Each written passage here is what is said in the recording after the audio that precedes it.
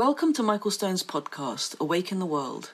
This podcast is part of an online community library we're developing, one that contains podcasts, videos, transcripts and booklets based on Michael's talks. The goal of this library and this podcast is to bring mindfulness and mental health into the spotlight. Through this work, we're creating new ways to wake up through socially engaged, conscious, spiritual practice. We're creating a culture of compassion and collaboration. We've left our physical monasteries, and we're bringing them online. Before we get to today's podcast, I want to take a moment to ask you to consider becoming a patron of this podcast through Patreon. Pledging is easy and can be as little as $1 per month. Just go to patreon.com/Michael Stone and click on the big orange button on the top right of the page. Thank you for listening.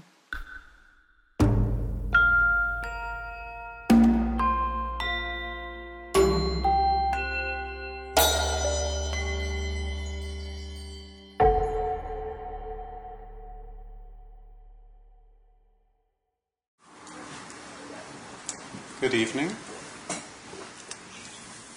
It's nice to see familiar faces.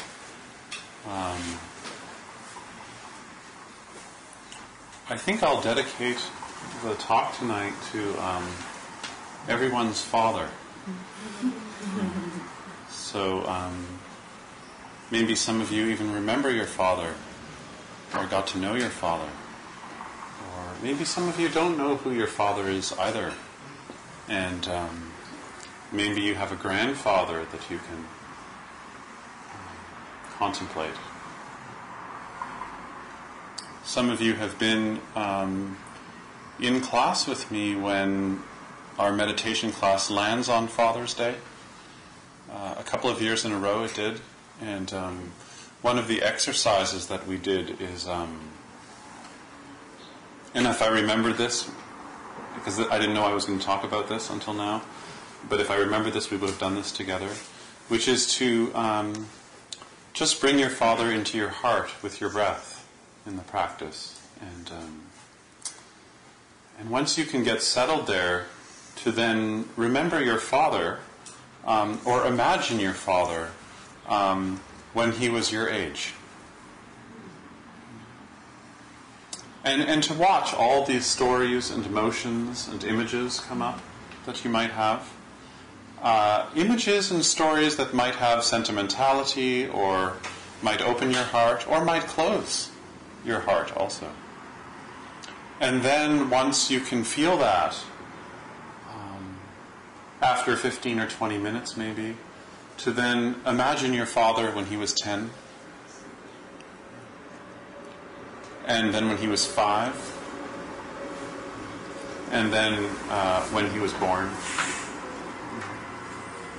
And it's such an interesting practice, because I think for so many of us we confuse our chronic emotions around our Father with our Father, with who the man is inside of that category. And so we'll dedicate our practice to our fathers.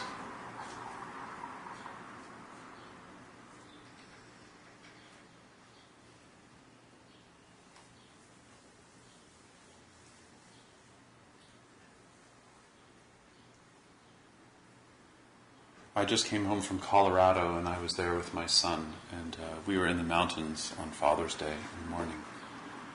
And he woke up and he just thought it was the coolest thing that it was solstice and Father's Day at the same time. And then he made a joke, which is, it's going to be a really long day. And he thought it was really interesting that Mother's Day is a shorter day. Yeah. But Father's Day is really longer. But then as the day went on, he thought about this more, and he realized that Mother's Day has a longer night. So if you were going to have a party, then it would be better to be the mom. And this went on all day, back and forth. Which is better, which isn't better.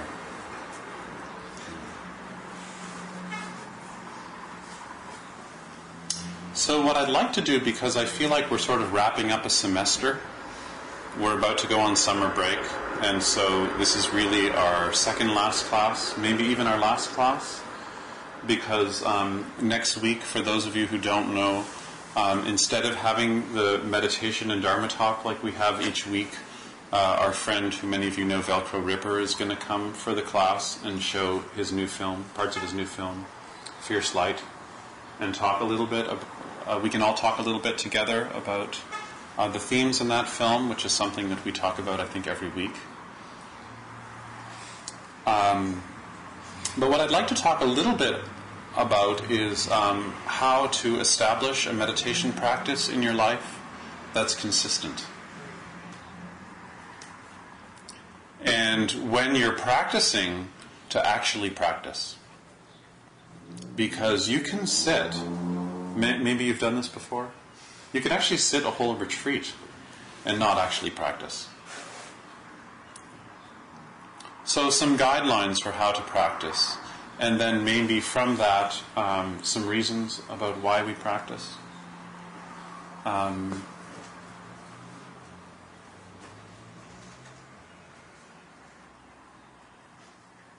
I just thought of something off topic, and so I'll just say it.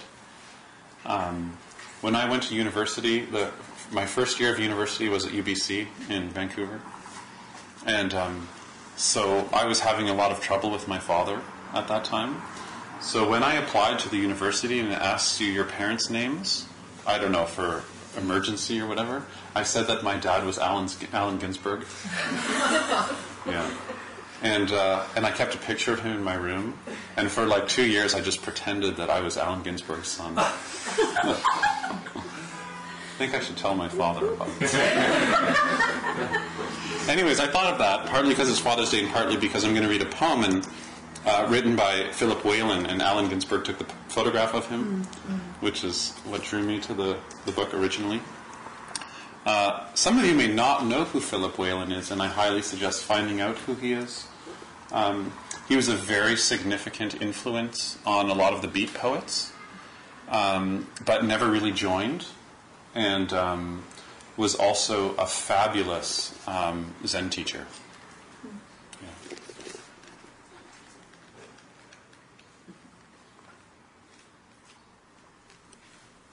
The title of this poem is called Further Notice. I can't live in this world, and I refuse to kill myself or let you kill me. The dill plant lives, the airplane, my alarm clock, this ink, I won't go away. I shall be myself, free, a genius, an embarrassment, like the Indian, the buffalo, like Yellowstone National Park. One more time.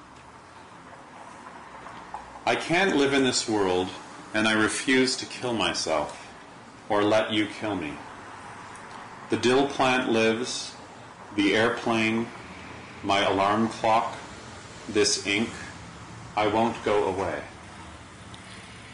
I shall be myself, free, a genius, an embarrassment, like the Indian, the buffalo, like Yellowstone National Park.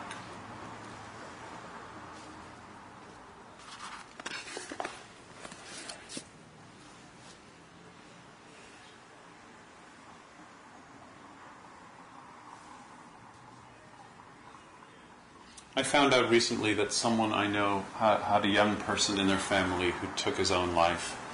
And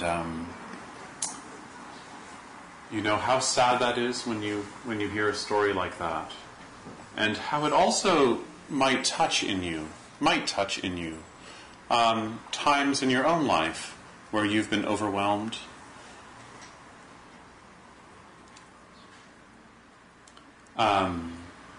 Where we become so identified with our thoughts and our vision and our perspective that we can't separate the happening of life from the way we contract around it. And this poem touches that, you know. I can't live in this world, But he says, and I refuse to kill myself. And I refuse to kill myself or let you kill me. Or let you kill me. And you can imagine that he is speaking to so many facets of life. The way that the momentum of our culture can shut down our creativity. The way that maybe we had parents that had ideas for us, and who had parents who had ideas for them. Even just social ideas about how to do your life.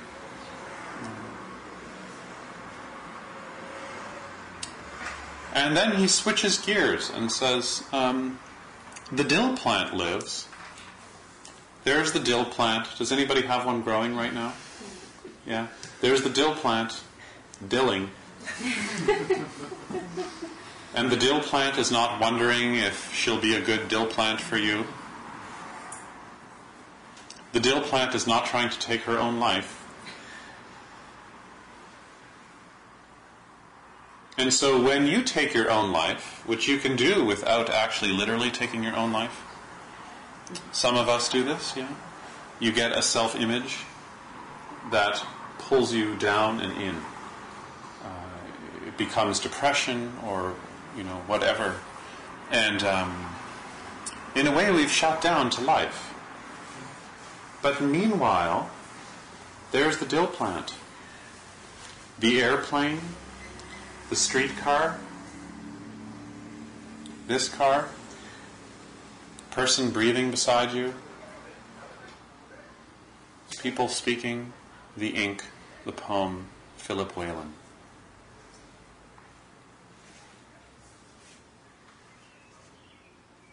The bird. I was waiting for the bird.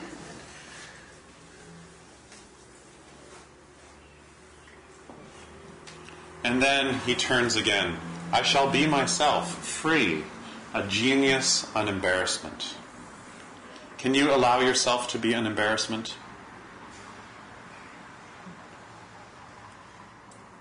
So, how this relates to our practice is that you are Yellowstone National Park. You have in you the trees and the plants and weather patterns and emotions and feelings and a kind of eccentricity and uniqueness that's unrepeatable. And last week, for most of you were here last week, we ended with someone asking a question about how this practice and psychotherapy are related to each other. And my stock answer came up, but I didn't say it because usually I'm asked that question in groups of therapists. And actually there's quite a lot of therapists in here. But I responded by saying that actually in a way they're attempting to do the same thing. Which is to wake us up through our ability to open up to who and what we are, to return us to our secure ground, to our base, to pull us out of the control tower that's deciding everything, that's making meaning of everything. So in the meditation practice, what we're trying to do is to learn how to be able to settle and then to open. To open to how things are, to not close your eyes when you're meditating. To not go inside, but also to not move your eyes around, and to not go outside. To let sounds move through, but not to chase after them. To let sensations show up in the body, and to open to the way that they appear and disappear, without fixing them, and without over-identifying with them. The dill plant is not saying, my pot, my soil, my salad, my salmon. Yellowstone National Park does not exist. Yellowstone National Park is a name we've given to this territory. But when Yellowstone National Park is entered, when in the same way that depression is entered or anxiety is entered, it's no longer anxiety. It's just what's actually happening in experience, moment to moment to moment to moment. So one of the suggestions I have for developing a practice is for you to get a cushion and make the investment and put it in a place in your home where it doesn't move. Let your cat sleep on it. For those of you who have kids, let your kids see it. Let your kids see that you have a cushion set up. And to sit every day for a period of time. I recommend 30 minutes. If that's not possible, 20 minutes is okay too. And to sit every day without holidays. And when you go to sit on your setup, to have a place that's free of laundry and dust balls. No? Okay, not free of dust balls. You can open the window if you're warm. Okay. And to have a timer that you can set up where you can't see it. So to have a timer set up maybe behind you. If you buy these new fancy timers from like Snowline, they have beautiful gongs, which apparently you can also download now. I don't know how any of this stuff works, but apparently you can download these nice gongs. And time the practice for 20 minutes or 30 minutes. Traditionally, you can use incense. Japanese incense burns for a period of time, usually an hour. So you just break the incense in half, and that's half an hour. And you can keep your gaze fixed on the coal as it's burning. The timer is so important because the timer is the container that's going to hold you in the practice. Some days the practice will go fast, some days so slow. You'll wonder, oh, I forgot to, did I set the timer? I don't know if I set the timer. What if I sit 32 minutes? Oh my God. You know? So it's sort of developing a relationship with time where you can be time. So time is not something happening to you or that you're happening in, but that you're time.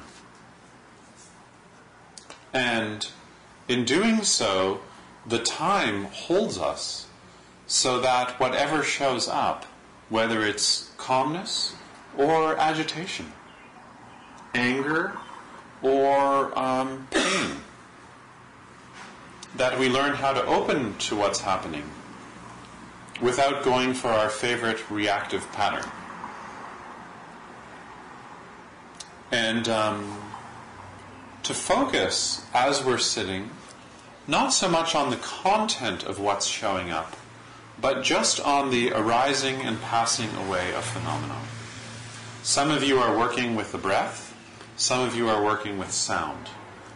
You can choose either one, some of you are working with both. And to stay with this practice every day until we start again in September. And to also know that there are so many other people who are doing this practice too. That I'm there with you when you're sitting. And if you're having a day where maybe it's so hard to stay there until the bell, or maybe you don't download that sound, maybe it's a bird or something. But to know that I'm there also, behind your sitting, and I'll be sitting too. And what you've experienced, probably, I've also experienced that. Sometimes that helps people. Sometimes it also drives them crazy. Oh my God, I can't get his instructions out of my mind. Like how to shut off, turn Michael down a little bit. So that you can become Yellowstone National Park. We're in Yellowstone National Park. It has no borders. The streetcar is driving through Yellowstone National Park. Your sadness is in Yellowstone National Park. Everything is contained by everything else. Because if you look at the background of any one thing, you find everything. If I say, what's your background? You'll say, oh, I'm Catholic and I was born in Saskatchewan and, whatever your story is. But what's your background? Your background includes every river, the buffalo, the Indian. So that you can be free and also an embarrassment. Allen Ginsberg was my dad.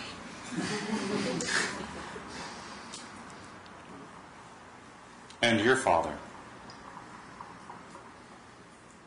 And all of your teachers are also always there in the background. All of your teachers. Not just the ones that sit on cushions, but like the person with the garden plot beside you who gives you advice. That's right.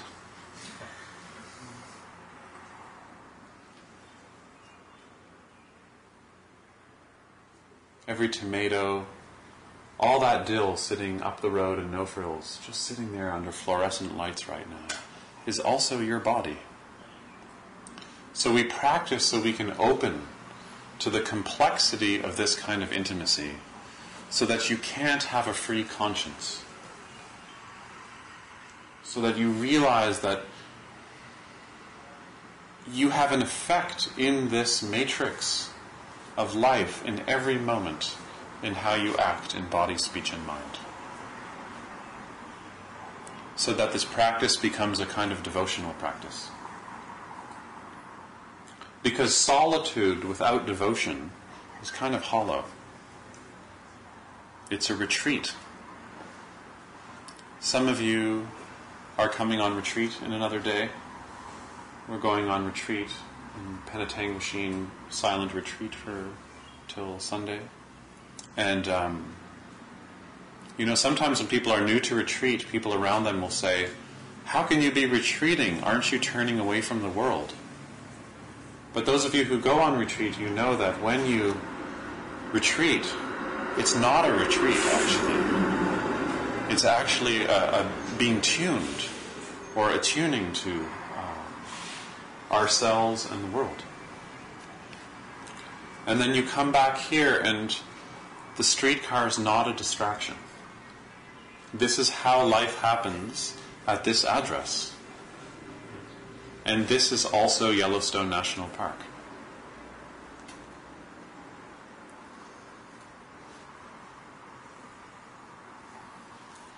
Does this make sense?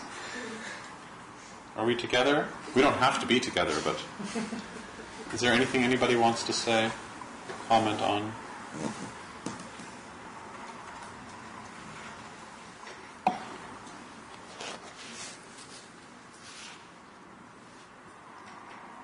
Because when you can't be in Yellowstone National Park, you're shut down. And you're not in touch with what sparks you. And what sparks most of us is our feeling of being alive. And that feeling manifests for all of you in a different way. And so when you take your own life, you're shutting down what might happen in 3 years. You don't know how you're going to be needed in 2 years. You don't know how you're going to be needed in 5 years. So for those of you that are caught up in addictions and habits and stories, and maybe anger, that are shutting your life down, that are putting out the spark, or creating illusory or delusory sparks, not the real spark. It's time to sit down for a while and learn how to work with the habit energies that are so exhausting, so that we don't sleep.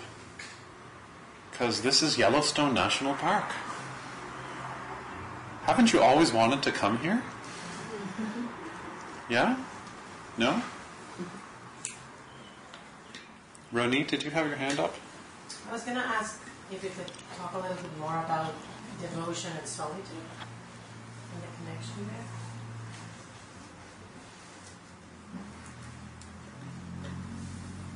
Yeah, what I mean by that is what's called bhakti, which is, or in Mahayana Buddhism, which is really the path of the Bodhisattva. When we chanted the Heart Sutra, Bodhisattvas take refuge in the heart wisdom. What does that mean? And in a way, what we're saying is that this becomes a devotional practice because we begin to see that our practice benefits others, other sentient beings. And that's not, the traditional way of saying sentient beings, which is like anything that has sense organs, but actually our practice also benefits architecture and city planning. Our architecture, our floors, our mirrors, our lights, our electricity, Darlington, is served by our practice. So that our motivation for practice is not just about my personal benefit, but it includes other people. It's kind of like, when you drive on a country road, you're driving on the gravel, it's bumpy. Often, where I spend a lot of time in the summer, there's actually no roads. No, it's an unorganized township, so there's no road signs because they have no money, right? So you kind of have to know where you're going. And it's not exactly the best path when other people come to visit because they're lost.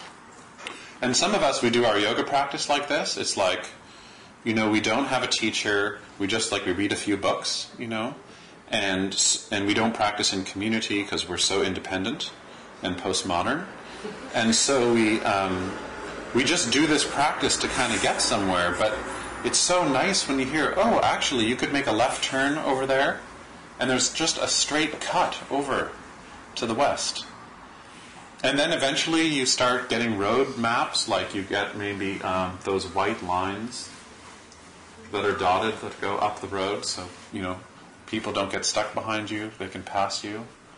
And then eventually, when cities get, in Boulder, they have really great carpool lanes with the big diamonds. It's like the diamond-studded highway. Actually, in Boulder, I'm sure one day there will be diamonds on the road with white people driving up and down. Did I record that? And white Buddhists in Subarus. And so you want your practice to be like the diamond lane because it goes so much better when you include other people. It's faster. Right? And the diamond lane is like, 4 or more, right? Or 3 or more? So can your practice include 3 or more? Can your practice include your lover, your father? So it's not just about me getting somewhere. And so in solitude, what tends to happen is that if we go into solitude to retreat and get away from things, we shut down the possible intimacy that solitude offers. So as we start to come into ourselves, which on the outside might look like a retreat, we start to open up to ourselves and we realize that this very self that I think is so privileged and mine is actually made mostly of non-self elements. What has made Michael is mostly non-Michael thing. I don't even know what here is. I don't even know what a Michael particle is. So that's what we mean by devotion. Diamond lane practice.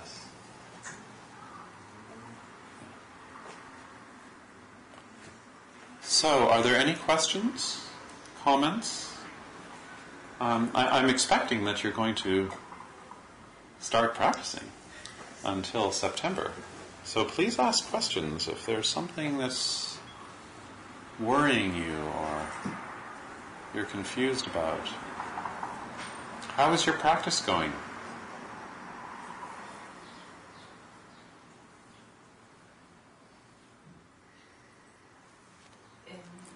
I think there will be a moment I will start feeling lost. What should I do? Just continue? Well, I said something about this when I was guiding the meditation earlier, but the first part of the practice of are you focusing mostly on listening or breathing? I think both. Okay. I'm just going to talk about one of them. So let's say it's breathing. Okay? So inhaling and exhaling, and then you'll notice, you might not be the only one, that you get distracted. Does this happen for anybody? Okay. So there's an identification with a thought. So when you notice that you're entangled in a story or a thought, like a word thought or a picture thought, images, you come back to the object of meditation, which is the breath, but with no judgment whatsoever. It's so gentle. And the coming back in Sanskrit is called smriti, which in Pali is sati, which is what in English gets translated as mindfulness. But actually the verb in Sanskrit means to remember. So it actually means to remember the object of meditation. So you don't judge the practice by how much thinking you stop doing, but rather whether you can come back or not. That's how you discern if the practice is working. And like I said earlier, when we start this practice for the first few years probably, your ability to come back, it lags, So you don't usually notice a story until you're almost done, right? Or until you're on the next one, you go, oh, I was just having this other story, And then you come back. But over time, you can catch the middle of the story. Oh, this is not feeling the breath. This is storytelling here. And then eventually it becomes so subtle that there's so much connection with the breathing. You can even watch the volitional action behind the thought. Like, oh, I'm going to have a thought. Yeah. And that's what we're looking for, is that process. And that's the skill, just like learning to play piano or learning a second language. We're training the mind in a way. But the training is a training of renunciation, not of turning the mind into some sharp something. I don't know. It's just letting thoughts come and go, but not identifying with them. So I hear in your question a little bit is am I doing this right? And just to know that you're going to fail.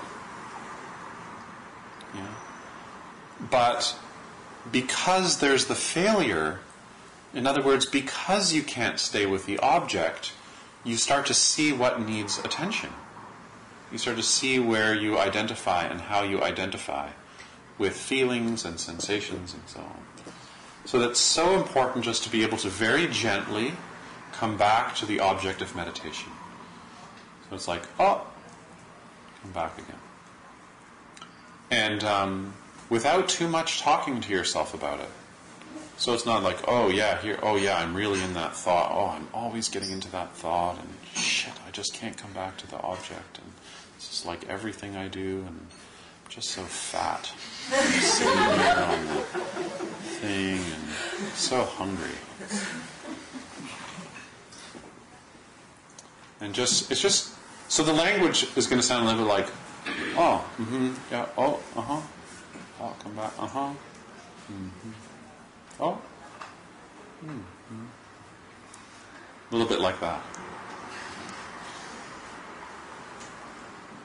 You will do the same with physical sensations? Same with physical sensations. So if you feel that you need to move your leg, for example, to try to maintain the same position even... Sit still. Sit still and watch your mind. And this is hard for those of you who are yoga practitioners. First of all, to leave your breath alone, and then to actually leave sensations in your body alone. Because yogis are like addicted to sensation. Yeah? They're just every time you feel something, you have to like do something with it. You know? And I always thought it would be great to do like a film where you film a room of yogis practicing, or just one, and then you turn up the speed, and it would be like, and you could set like Parisian electronic dance music to it, you know. So when a sensation arises, you're leaving it alone, and you're learning how to open to the feeling, whether it's pleasant or unpleasant or neutral. And just let it unfold. And watch that between the feeling and what you want to do with it, there's a lot of space there. And you're trying to aim for that space. Yeah.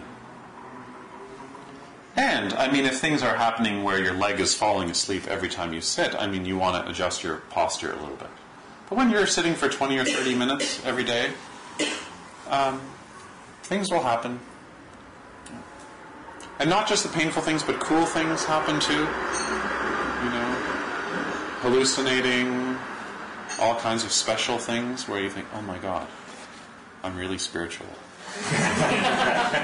And like, same thing, you just leave that stuff alone. Yeah. So, if you get stuck, send me an email. And I'm happy to support you so that you practice every day. As long as the emails are this short. 4 sentences. Not David Foster Wallace sentences. No footnotes. Just short, to the point. Any other questions, thoughts, concerns? Is there an optimal time limit when you should be trying to establish a practice? Is it morning or night? In the morning, the mind is clear and the body is stiff. And in the evening, the mind is insane and the body is really pliable. So you choose.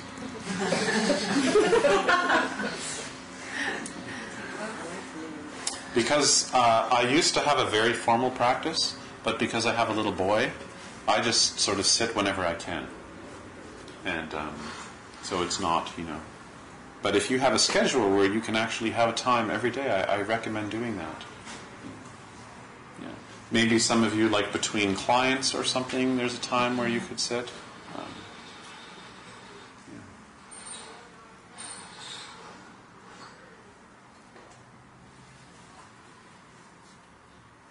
Free, a genius, and embarrassment. So, don't get your hopes up. Don't set yourself up. What we're practicing is being where we are. Being where we are. Not trying to get somewhere. We chant the Heart Sutra every week.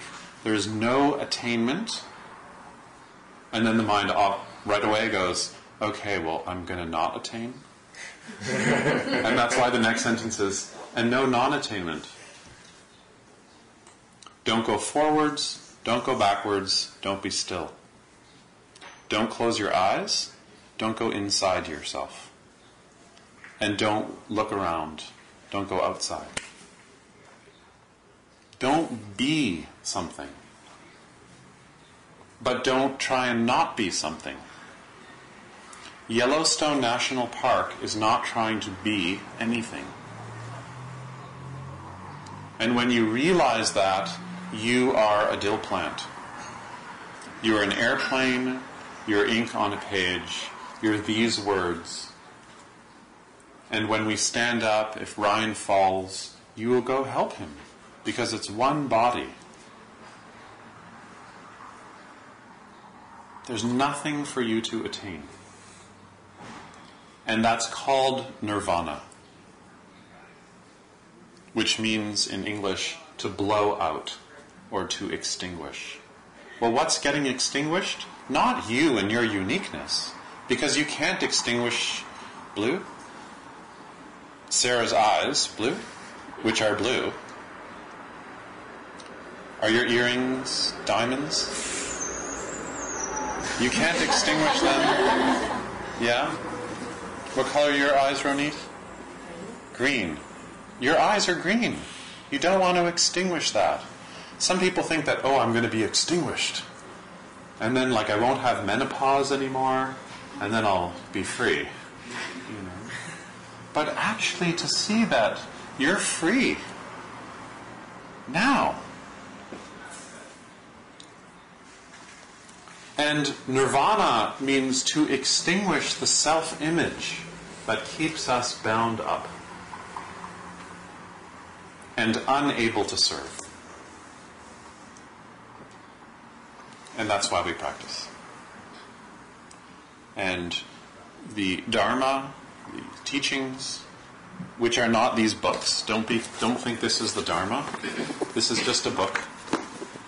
The Dharma is just what you can observe. That's the teaching.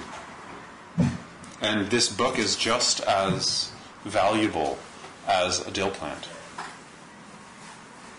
And the Sangha community, and don't think that the community is just this thing here on Tuesday nights, because the community includes everything, including Frank Gehry and the 7-Eleven. And the Buddha. And don't confuse the Buddha as Gautama. The Buddha is your own freedom. That's there. Just as Yellowstone National Park and Algonquin Park and Temagami and Parkdale are happening.